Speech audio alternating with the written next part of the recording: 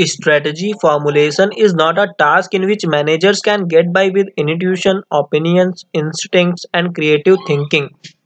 Judgments about what strategies to pursue need to flow directly from analysis of a firm's external environment and its internal resources and capabilities.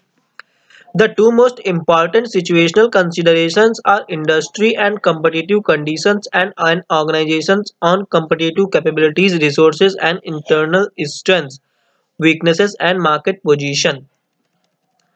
The analytical sequence is from strategic appraisal of external and internal situation to evaluation of alternatives to choice of strategy. Accurate diagnosis of the company's situation is necessary for managerial preparation for deciding on a sound long-term direction, setting appropriate objectives, and crafting a winning strategy.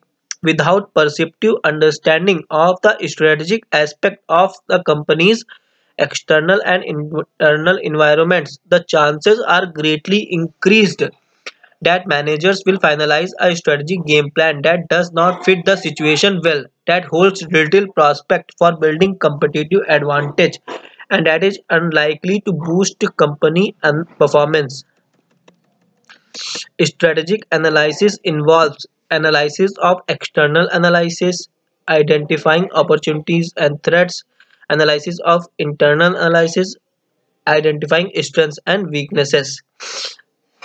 So it's evaluation of current mission, vision, goals, and strategies, involves analysis of external environment and internal environment. External environment involves analysis of identifying opportunities and threats, and internal analysis involves identifying strengths and weaknesses.